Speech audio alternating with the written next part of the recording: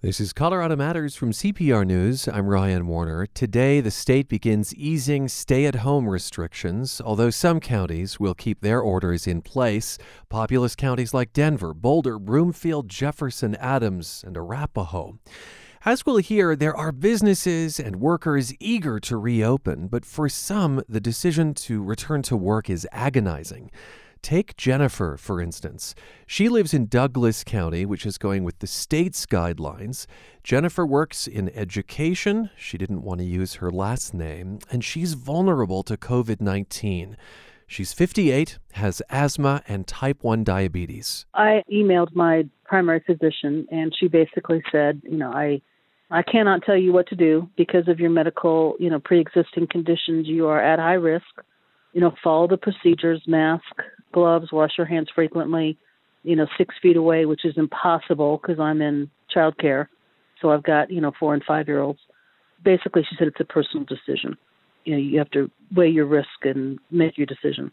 The child care center where Jennifer works saw a dramatic drop in attendance when the stay-at-home order went into effect. It remained open for the children of essential workers, and that gave Jennifer and her employer enough wiggle room to keep her safe at home. But as the state begins to reopen, more kids will be coming back, and the center needs Jennifer working again. I think it's important for me to state that I think my employers, if I were in their shoes, I think they've done everything they can from a financial basis. I mean, they've already lost 2/3 of their income because of the stay-at-home order. They have tried their very best to keep me covered medical, and pay me. I mean, it's been well over a month. I don't want to make them in the wrong because they're a victim as much as anybody else. I know that they're running at a huge loss, trying to keep as many people on the books as possible. But they gave Jennifer an ultimatum. Come in today or resign. A sort of healthcare catch-22. She's worried about leaving her home, contracting the coronavirus, but she needs the work and especially the health insurance that comes along with. Financially, I'm have enough savings to last about 6 months. But because it's about $500 to $800 a month just for pharmaceuticals without medical insurance. That is my biggest dilemma. So, is she going to work today? I don't think I have a choice. I mean, if I lose my medical benefits, I will go bankrupt in about 2 months. So it's really a choice now of,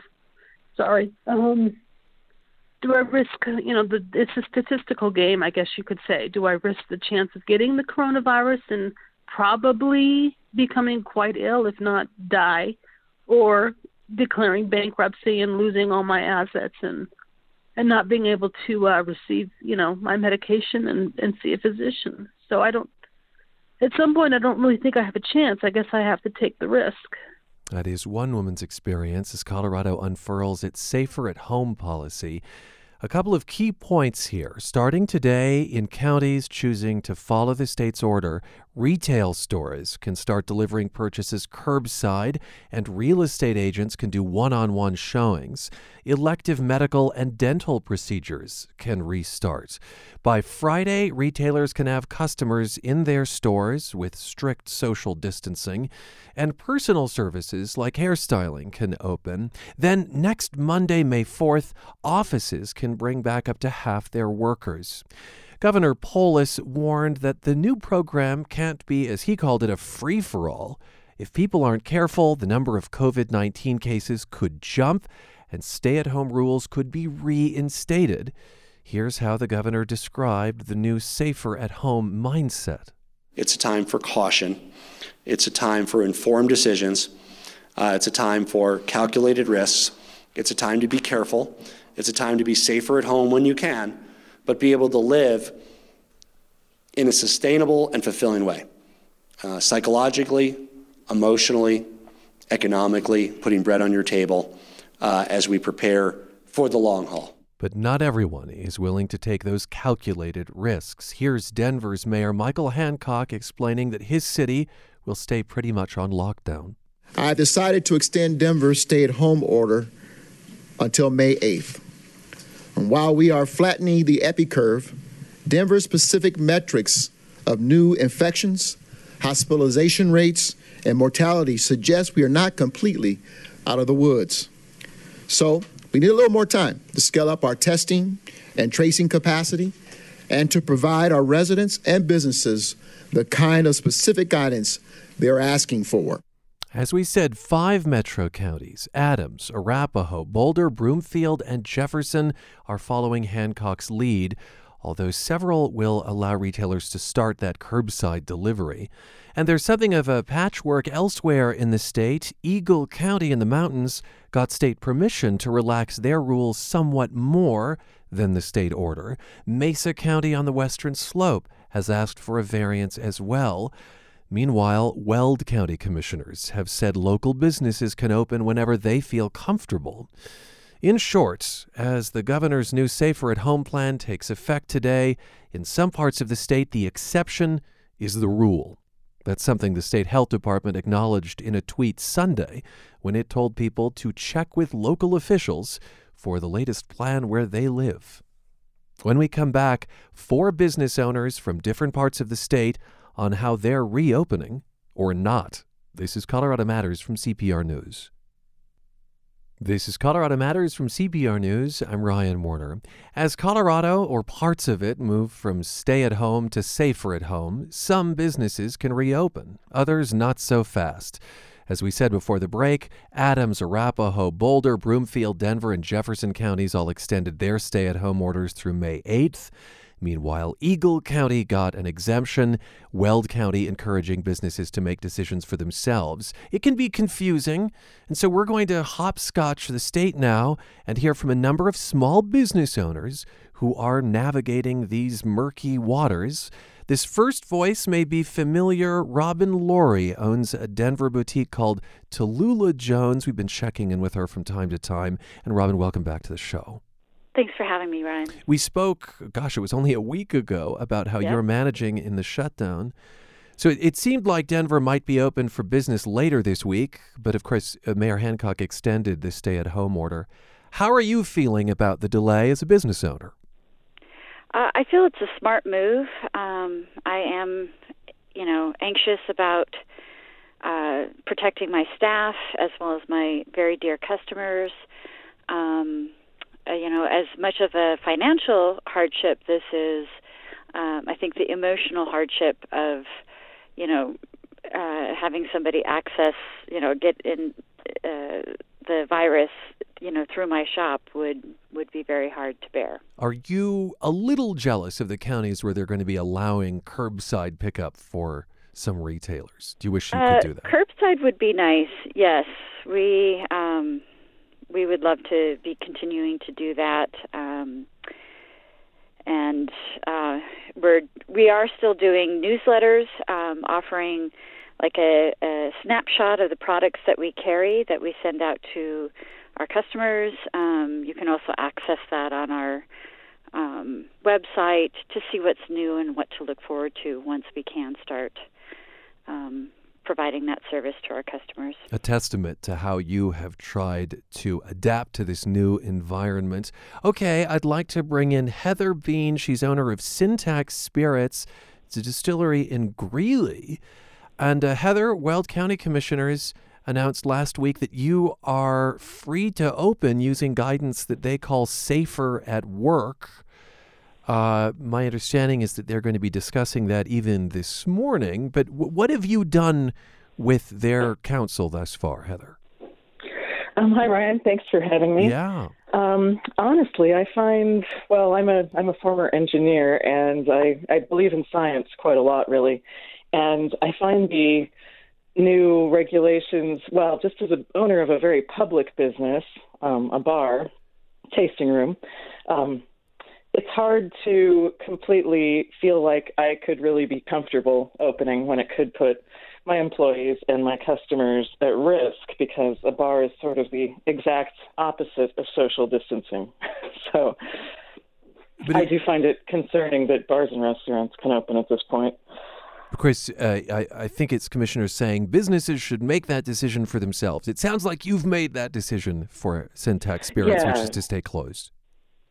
Yeah, for us, we're kind of dipping our toe in the water a little bit. We're trying to come up with some safer things for the new normal. We're going to start experimenting with some drive-in comedy shows in our parking lot on Saturday nights. So things like that, where we can try to do things that we can do very safely, keep people in their cars and, still provide people with a little bit of fun.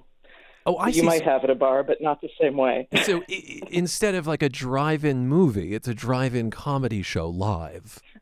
Right. One of our bartenders is a comedy promoter, and he had this idea that you could do it over FM radio, and so people can watch the comic and then hear it in their cars and not mingle. Now, would it be legal for you to deliver them spirits while they're in their cars? We're not going to start out doing it that way. Okay. That's actually one of the hardest things right now in the alcohol industry. We're quite highly regulated, and just what the rules are and how they're interpreted, and some of this changes on like an hourly basis. So it's really hard to keep up with. We're going to start with it not being delivery to cars, but perhaps we'll figure out that we can work into that. So let me just pick up on what you said there, Heather Bean of Syntax Spirits in Greeley. Sometimes things can change on an hourly basis. Have you ever been in as kinetic an environment as this as a business owner before? Not in this regard, not like this. In fact, since we've been closed after the shutdown order, you'd have thought that I would have a lot of time, but it turns out that just processing all the new laws and regulations and how they apply to us, and it's been like more than a full-time job. Let's bring in Chris Willett. His business is Alpine Maids in Denver. It's a cleaning service, and so it's considered an essential business. And yet, Chris, you closed down anyway, correct? Thanks, Ryan. Yes, we did. I don't think we were prepared to operate safely at the time. Meaning that employees didn't have the skills, the knowledge to protect themselves or the clients? Right. We didn't have proper procedures for PPE, nor did we have enough just because of supply chain issues, and then contamination control measures and just more in-depth knowledge of the cleaning of an infectious disease. I just wanted to make sure that we were completely ready to tackle this situation and that everybody here felt safe and prepared before we resume. And are you resuming today then with more education? Friday is the day. That's Friday's the day that we should, everybody should have safety training, and ideally our employees won't have contact with anybody. And, on a bad day, we might have contact with 1-2 people max.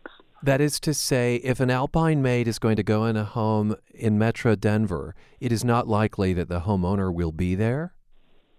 Correct. And if they are there, we're asking that they isolate themselves into one room. Oh. And once we're done cleaning the rest of the house, we'll switch with them, clean that last room, and get out.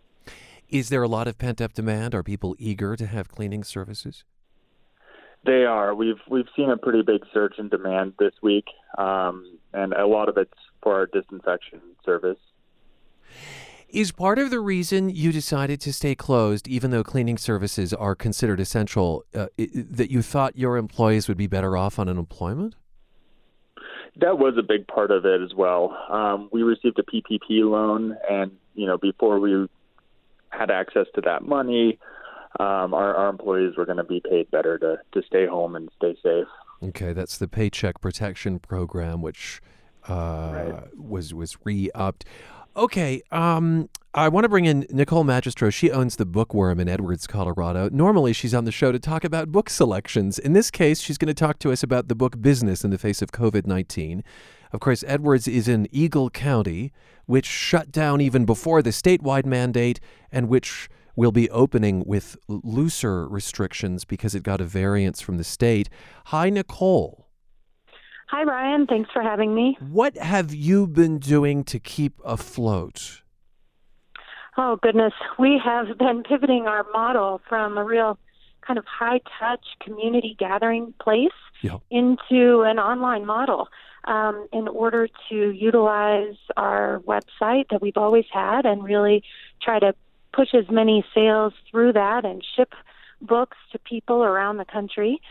We also launched a robust fundraising campaign, and we applied for every grant and loan available to us in hopes that some things would come through, which, after more than a month now, they have started to happen. So we are doing okay. It's a little more positive now than it was a month ago, that's for sure. I think what I hear you saying is very similar to what Heather Bean said from Syntax Spirits, which is the doors may be closed, but it's not like the work stopped, Oh, absolutely. Yeah. I feel like I'm working 3 times more than I normally do because, of course, I also have a son who is at home from school, and so my husband and I, who both own businesses, are also in charge of his education, and that's a full-time job. Yeah. So it's been a lot. So what's your understanding of Eagle County's exemption? Could you be open today? And are you? What's happening? We have our curbside pickup for groceries, soup, and books every other day, Okay. and that will continue at least through this week and next week as we prepare our physical space, really transforming it from a retail space into more workspaces for our staff so that we're not using shared cash wraps, shared supplies, and things like that. Up until now, we've had very, very few staff in the store, and now we need to transform it into a safe workspace with multiple workstations. So we're kind of taking over our retail space at the moment. So to describe the Bookworm, if you haven't been there, it's part bookstore, it's part gift shop, it's part coffee shop. And I really am fascinated by what may happen to the design of places post-COVID-19. We're having to think about that in terms of workplaces, but are you rearranging shelves and books and setting capacity limits and that kind of thing? Yes, literally this morning I came in and started moving furniture around to see what we can do and see how we can space things out so that instead of coming to the business with the approach of sales per square foot and sort of how much, can people touch and feel, to instead, how can we keep people separated and still have that same feeling when they walk in the store? It's a huge challenge. Right now, our store is much more of a warehouse than a retail store, but we're hoping to get that back to normal by the end of the month, maybe by the end of May, I should say. Robin Lurie from the Denver boutique Tallulah Jones, you mentioned just a bit earlier your concerns that a customer or an employee catches the coronavirus in your store. Of course, that would be very hard to kind of pin down, right? Yeah. But I understand that worry, and I wonder if you've thought at all, as you look towards reopening, about liability. Do you know if a business owner takes on any liability in a scenario like this? Is it a question you've asked around about? I haven't asked around about that. We have, like the Bookworm, we are looking at our, how we stock our shelves, how we, show our product. We are reducing certain displays so that there is more room to move around. We are going to be, putting tape markers down for kind of 6 feet clearance. So we're kind of doing some rearranging as well. And we are going to ask the customers wear masks. We have a little sign that we found, and we're going to ask that they wear masks. We will be wearing masks as well. Would you turn away a customer who didn't have a mask? I might, yes. That's a hard question that I'm still wrestling with. Yeah, and I suppose there are probably legal implications for that, too. Nicole, have you given thought to that up in Edwards at the Bookworm? Yes, we have been wearing masks for weeks in the store when we have been here, facilitating pickups and drop-offs and that kind of thing.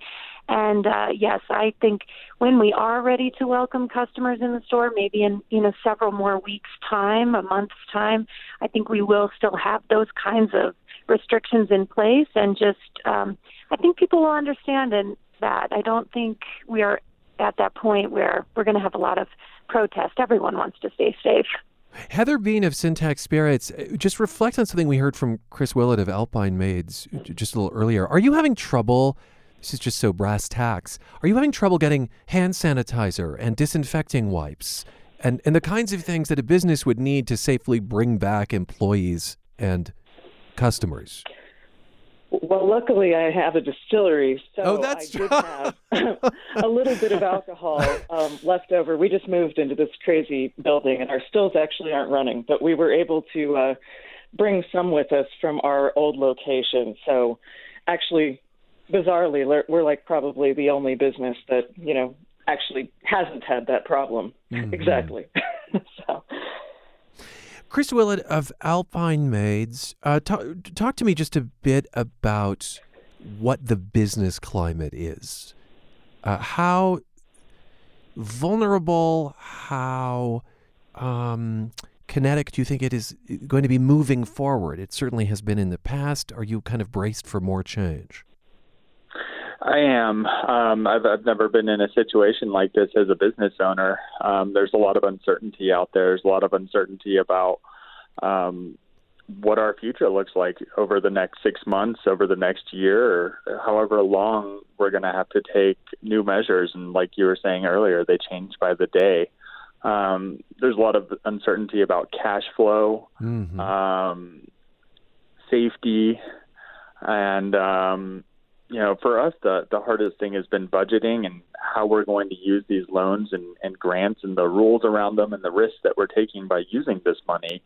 And for me, I'm not sure if I'm going to end up owing back hundreds of thousands of dollars or what could happen in the next couple of months. So the Paycheck Protection Program comes with some conditions, some caveats about how that money is used and when. It does. We haven't even gotten into the question of how you maintain inventory for a store that is operating in such a strange environment. That's a whole different conversation. I want to thank you all for being with us. Robin Laurie of the Denver boutique Tallulah Jones, Heather Bean of Syntax Spirits in Greeley, Chris Willett of Alpine Maids in Denver, and Nicole Magistro of The Bookworm in Edwards.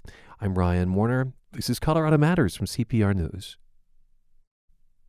You're with Colorado Matters from CPR News. I'm Ryan Warner.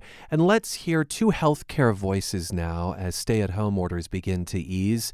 Jill Hunsaker-Ryan leads the Colorado Department of Public Health and Environment. She hails from Eagle County. The virus hit hard there and early. But just last week, that county, where the service industry is king, was allowed to ease restrictions on businesses and public life. Jill, welcome back to the program. Thanks for having me, Ryan. Also with us, Chair of Emergency Medicine at CU, Dr. Richard Zane. In Aurora, which of course is home to the Anschutz Medical Campus, and in neighboring Denver, stay-at-home was extended through May 8th. Dr. Zane, welcome back to the program. Thank you for having me. And Jill, I wonder if we might break a little news this morning. I know that Mesa County on the Western Slope has asked for an exemption from the state's course. Will that be granted? Has that been granted today? We are working with Mesa County on that and believe that they will be getting approval today or tomorrow. Mesa County has had a low prevalence of COVID-19 all along, and they've got some of the systems in place that we look for when granting a variance to counties. Give me an example of one of those systems. What is a precaution you have to see for the state to say, yes, County X, County Y, you may go your own way? Yes. So first of all, do they have the ability to test residents in order to detect the virus so that we're able to get a fairly accurate picture of how high or low the prevalence of the disease is? We also ask that the local hospitals send us a letter telling us that they do have hospital capacity to care for people in the region with or without COVID-19. And we ask the local public health department to show us that they've got an early warning system in place and some triggers so that they can tell if the disease is increasing in their community and if their healthcare systems are starting to be utilized more so that they can then tighten up restrictions. Okay, so that's some of the communication between the state and the counties. Dr. Zane, from a medical perspective, how do you feel about many metro counties extending their stay-at-home orders? Well, I think that there is no one single solution that's going to be appropriate for every single county. The more we learn about this virus, the more we know what we don't know, if that makes sense. We do know that physical distancing is one of the tools, and maybe the only tool for now in our toolbox, that prevents the spread. So it seems logical that we do this in a very careful, stepwise fashion, and that we make judgments based on the characteristics of each county and each town, and make those decisions carefully. Interesting, because the criticism, of course, of this is that you have the federal government saying, hey, states, figure this out for yourselves. Then you have states saying, hey, counties, you're welcome to try to figure this out for yourselves. Medically speaking, you're not concerned about a kind of patchwork approach to this? I think describing it as a patchwork would be pejorative. I hope to be able to describe it as each individual county being as thoughtful as they can, looking at the characteristics of their county and what makes them different or not, and then looking for guidance from state officials to make the best decisions they can for the citizens of their county. The more we know, the less there is one tool that we can do and one thing we should deploy, and we have to be just thoughtful about how we move forward. All right. I don't use the term patchwork to pass any sort of judgment. A quilter might think that's a very positive term, for instance. Set this scene for me at the University of Colorado Hospital today when it comes to COVID-19 patients.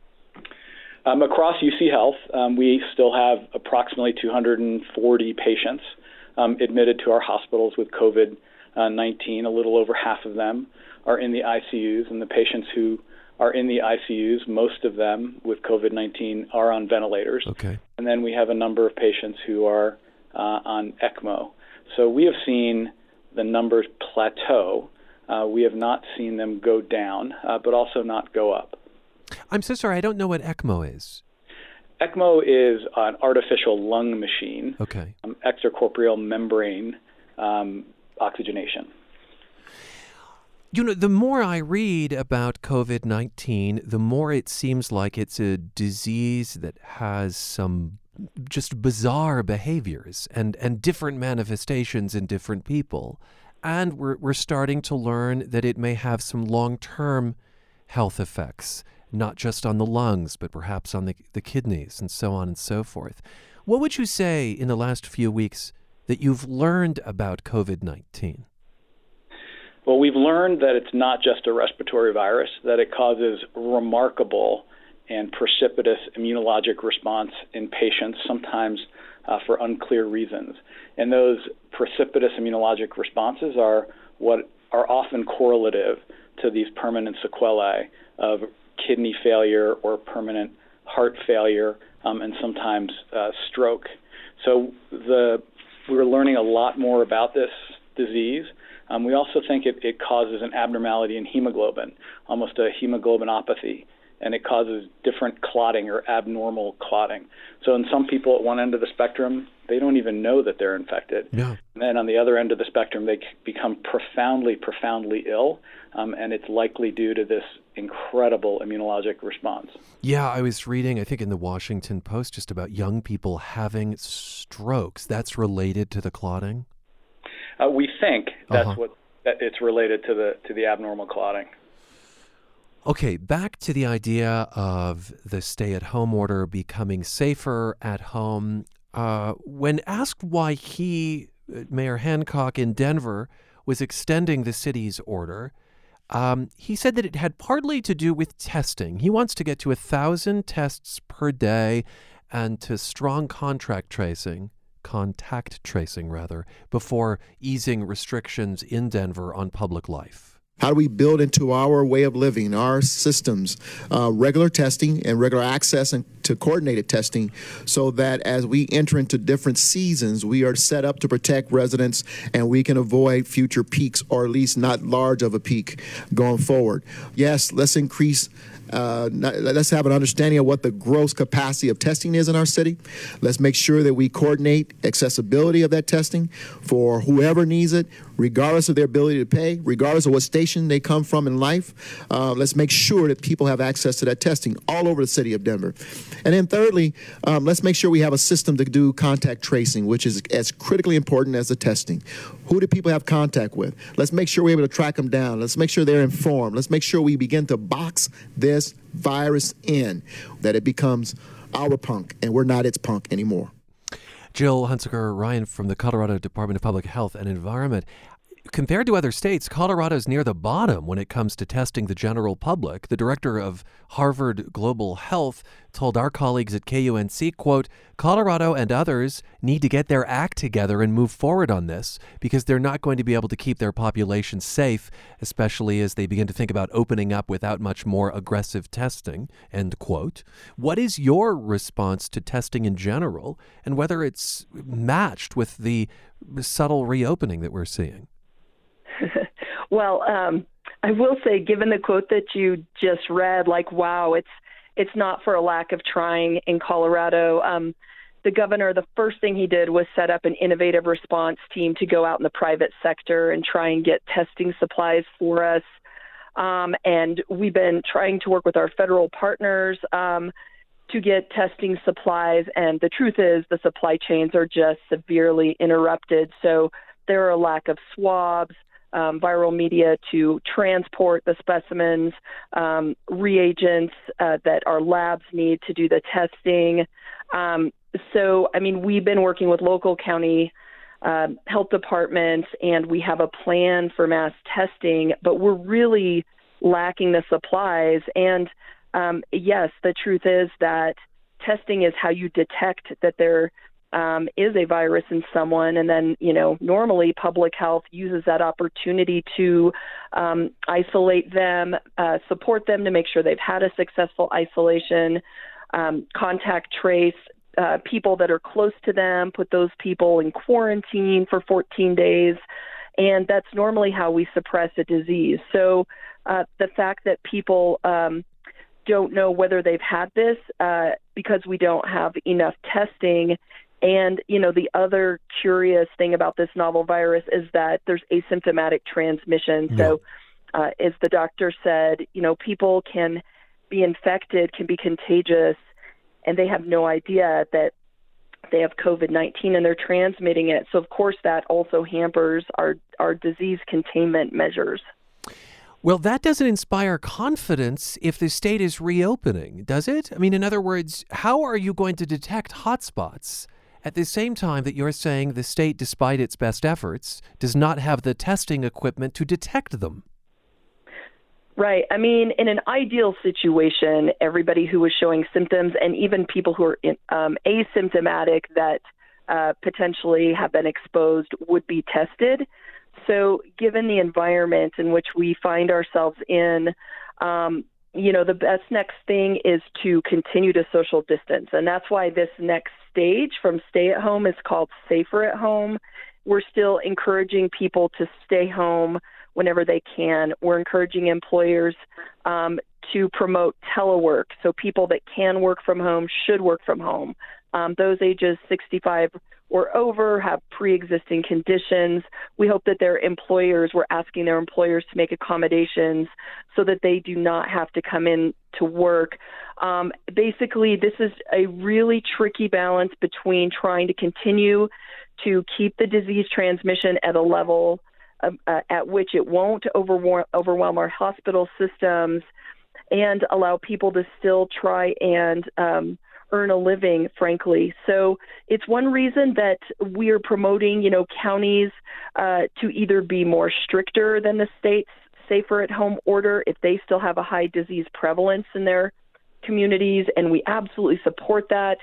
Conversely, Colorado is such a diverse state where you've got urban cities to frontier counties. So if there are areas in the state where the prevalence is low, where they do have a way to detect the virus, they have early warning systems in place to know if the disease is picking up so they can tighten restrictions, then they can ask for a variance and we can work together on that. Can you tell me what an early warning system is? In other words, how else can you find out that there's a hotspot that has reemerged besides hospitals getting overwhelmed? Right. So through the testing, and even though, not everybody's being tested, there are metrics, like there are doubling times of case increases. There's percent positivity in tests. So in the state, of all the people we've tested, about 20% of our tests have consistently come back positive. In Mesa County, it's only 4%. Local public health departments are very much in touch with their local providers. And the local providers... I think what I hear you saying is there's a baseline established, and what you do is you compare things to the baseline? That's an elegant way of saying it, yes. And then there are triggers in place. Right. Okay. That indicate it's time to tighten back up. That's helpful to know. I appreciate that explanation, Jill. Okay, Dr. Zane, what are your fears about a second wave? Those who are reading up on history have seen by now probably 1 million times that it was the second wallop of the 1918 flu pandemic that was the deadliest. Is that applicable here today, and what's your level of concern? So we're most assuredly watching, and as was just pointed out, we look at percent positivity, especially among patients who are symptomatic, and we look at percent positivity of asymptomatic patients, and we look at doubling times, and we are very carefully looking at the number of patients across our whole system that we admit to the hospital for exactly the reason you point out, which is consideration of this second wave. And what we want to make sure is that we are able to detect a linear increase and don't allow it to become exponential, and then work with the state health department and work with local counties to be able to maybe tighten things up if it feels as though a specific county has an outbreak or an increase in cases. So we're hyper aware of what the next step is and what the risks of the next phase are. But to be perfectly candid, we're having sort of a silent second wave of a healthcare crisis in Colorado, which is people being afraid to come to the hospital, afraid to come to emergency departments, staying at home, and suffering consequences of treatable diseases. So we have to be very careful about how we approach this. That's right. This has been called, I'm not sure if you coined this phrase on the show or not, but someone referred to this as SlowVid, which is that emergency rooms are seeing a slowing of everyone else coming in. Very quickly, Jill Hunsaker-Ryan, can you help me understand? The state is lifting restrictions on dentistry and on elective surgery. Is that true statewide, or does that also depend on a county's decision? In other words, Denver is keeping its stay-at-home order in place. Can dentists in Denver or Boulder or Adams County open this week? Yes. So the elective surgery order is different from the safer at home order. Okay. It's an additional order, and so it does apply statewide. I appreciate that clarity. Dr. Zane, in a headline that kept me up over the weekend, I read that the World Health Organization says there's currently no evidence people who've recovered from COVID-19 and have antibodies are protected from a second infection. I think we were all just hoping if we ever got this, we wouldn't get it again. Do you expect to see patients who will come in twice? We do. And just like many other respiratory illnesses, there's not lifetime immunity from having had the infection. It's much like so the frustrating. Oh, it's so depressing, isn't it? Well, we will get through this. I have no doubt. What we need to do is what we've done for other infectious diseases, where we need adequate and accurate testing combined with a therapeutic, combined with either herd immunity or a vaccine. So that trio is how we're going to combat this. And science has never in the history of science gone as fast as it's gone now. And I have absolutely no doubt, whether it's 1 month or 6 months or longer, that we will get our arms around this. Dr. Zane, I see why you have the job you have. I imagine it's that framing and that sense that allows you to keep going back to a place that's probably a very difficult place to work right now. I think that we are built for this, and this is why we exist, and this is why we do what we do. There hasn't been a single minute or day that it hasn't been reaffirming to UC Health and to our providers of why we exist. This is what we do. This is why Colorado needs us. This is why we're here. Thanks to both of you for being with us. I appreciate so much your time. Dr. Richard Zane, Chair of Emergency Medicine at CU, and Jill Hunsaker-Ryan. She's Executive Director of the Colorado Department of Public Health and Environment. Up next, tending to your mental health as things begin to reopen. As I heard one person put it, what is our emotional PPE? This is Colorado Matters from CPR News. It's Colorado Matters from CPR News. I'm Ryan Warner. Throughout the pandemic, we've checked in with mental health professionals. COVID-19 may affect the lungs and kidneys, but its threat affects our minds. As we enter yet another ambiguous chapter, Rick Ginsburg is back, president of the Colorado Psychological Association. Hi, Rick. Hi, Ryan. How's your mental health? Well, I am doing as well as can possibly be expected right now. I know everyone's struggling just a little bit, but doing fine. Thank you. How are you? Well, it's interesting that you ask, how are you? It is my least favorite question to answer right now. And I know that people ask this very innocently, how you doing? And I could answer for 3 hours, of course, how I'm doing. I'm not going to do that. But I find myself vexed by that question. So I have come up with the shorthand. I am alive and healthy. And I guess that's the most or the least we can hope for. Okay, it's enough about me. It strikes me that Coloradans are increasingly going to face what may be difficult choices. Do I go to the hair salon? Do I return to the workplace, assuming the economics aren't forcing that decision? What risks am I comfortable with, and which ones go too far? How would you suggest negotiating all that? Well, we're in a situation right now where each and every one of us, it seems like as soon as we step out the door, are dealing with a couple of fundamental issues. The first is our own anxiety and our own understanding of what the situation is.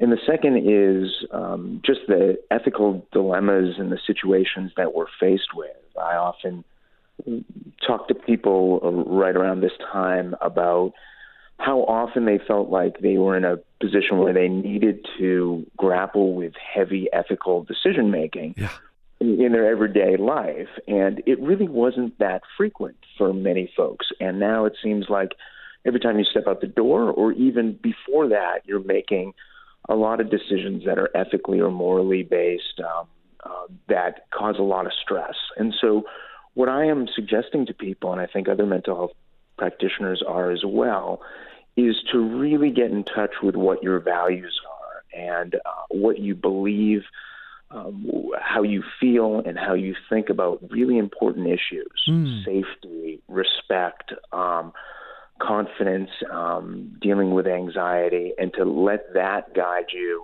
in an informed way. It's a bit like taking a personal inventory. Would you suggest families have that conversation out loud and individuals, who are self-isolating alone, journal about it? Or I'm just trying to picture what that looks like. Mm-hmm. We don't often have these conversations around the dinner table, and sometimes that's a good thing, and sometimes that's not that good of a thing. I think being able to speak to people you care about and who care about you is a wonderful way to unfold some of that thinking. And certainly doing some self-reflection. You're going to be asking yourself some hard questions, and it might be very specific. For instance, do I feel like it is appropriate for me to walk outside or to be outside or take a walk or go anywhere without a mask on? And certainly there are rules and regulations that have been brought down, but ultimately these are ethical decisions. Do I feel comfortable meeting with somebody and seeing somebody, opening up a business, going to a business, and being face-to-face with somebody, even at a safe distance? And these are questions that you really want to look into yourself for first. and then try to flesh out with other people around you. I so appreciate you contrasting the rules, which do seem to change daily, with what can be constant, which is what is my North Star ethically. That doesn't have to move, even though 10,000 things around it do. It does strike me that it could be particularly thorny if there is a difference of opinion within a family or among roommates. That is, if one person is making a very conservative decision and one is making a very liberal, and I don't use those terms politically, one could be seen as jeopardizing the other's health. That's something to negotiate, isn't it? It sure is. And as Westerners, often we are not particularly inclined or practiced in collectivism. And so there are other cultures that do a better job of that, just historically and traditionally. Thinking about the group as a whole, we tend to be individual pragmatic pioneers, and rugged individualism is one of the bedrock principles, I think, of this country. And this region, for that matter. And this region in particular, and thanks for mentioning that, it's very true. But collectivism and coming to some sort of consensus for the collective whole, we're less practiced in and less used to. And this doesn't mean that you have to agree with everybody around you. But there is, I think, especially in families, a bit of a common denominator, or lowest common denominator that groups of people really need to settle on. And that's an ethical quandary and a discussion to have. And I should also mention, when we talk about ethics, we're not necessarily talking about anything religious or anything even moral. We're really talking about sort of fundamental philosophical principles, cognitive principles that help guide our decision making, and those don't have to necessarily be linked with laws or morals per se, as we traditionally know them. I think what I appreciate about what you said there is a family, a group of people, is only as strong as the weakest link, as the riskiest behavior. So the conversation to have is, okay, what is the riskiest behavior this household is willing to accept? That strikes me as a very targeted way that this conversation can begin. We have just about a minute, Rick Ginsburg.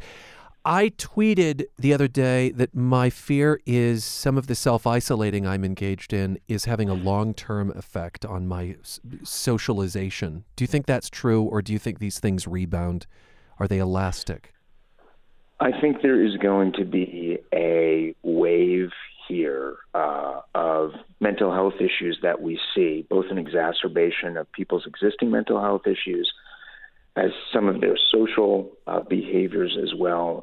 You had mentioned earlier in the program this idea of slow vid and the secondary and tertiary effects of this. I think we're going to see that in spades as this goes forward, because it's stressful for everybody and creates that emotional difficulty that we might not necessarily know until later. So in the way that we think the economic effects of this will be long-term, we can think of the psychosocial effects being long-term as well. And that's a question of the capacity of the mental health system. That's Rick Ginsburg, president of the Colorado Psychological Association. He's been checking in with us on mental health and COVID-19 throughout the pandemic. Thanks for spending time with us. I'm Ryan Warner. This is Colorado Matters, and you're with CPR News.